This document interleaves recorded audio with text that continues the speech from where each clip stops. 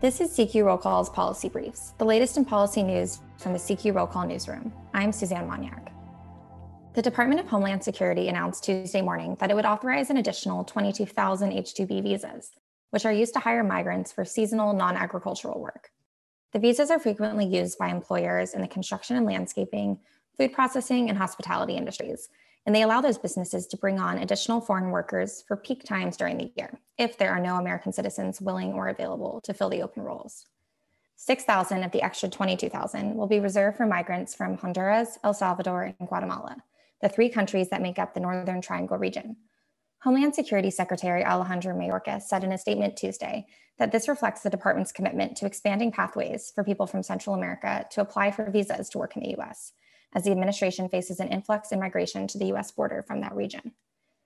It's not unusual for the Department of Homeland Security to authorize extra H-2B visas this time of year.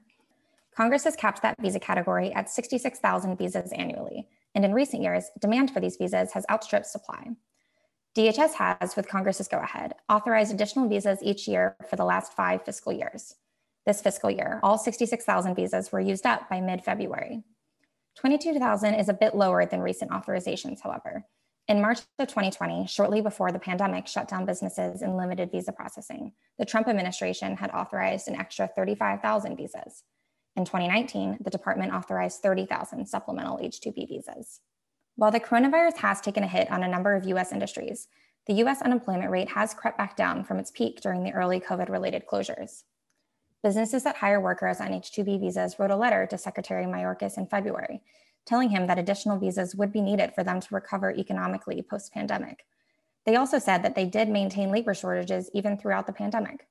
In some cases, labor shortages due to the lack of visas took such a hit on their businesses that they were forced to lay off American employees, the businesses said.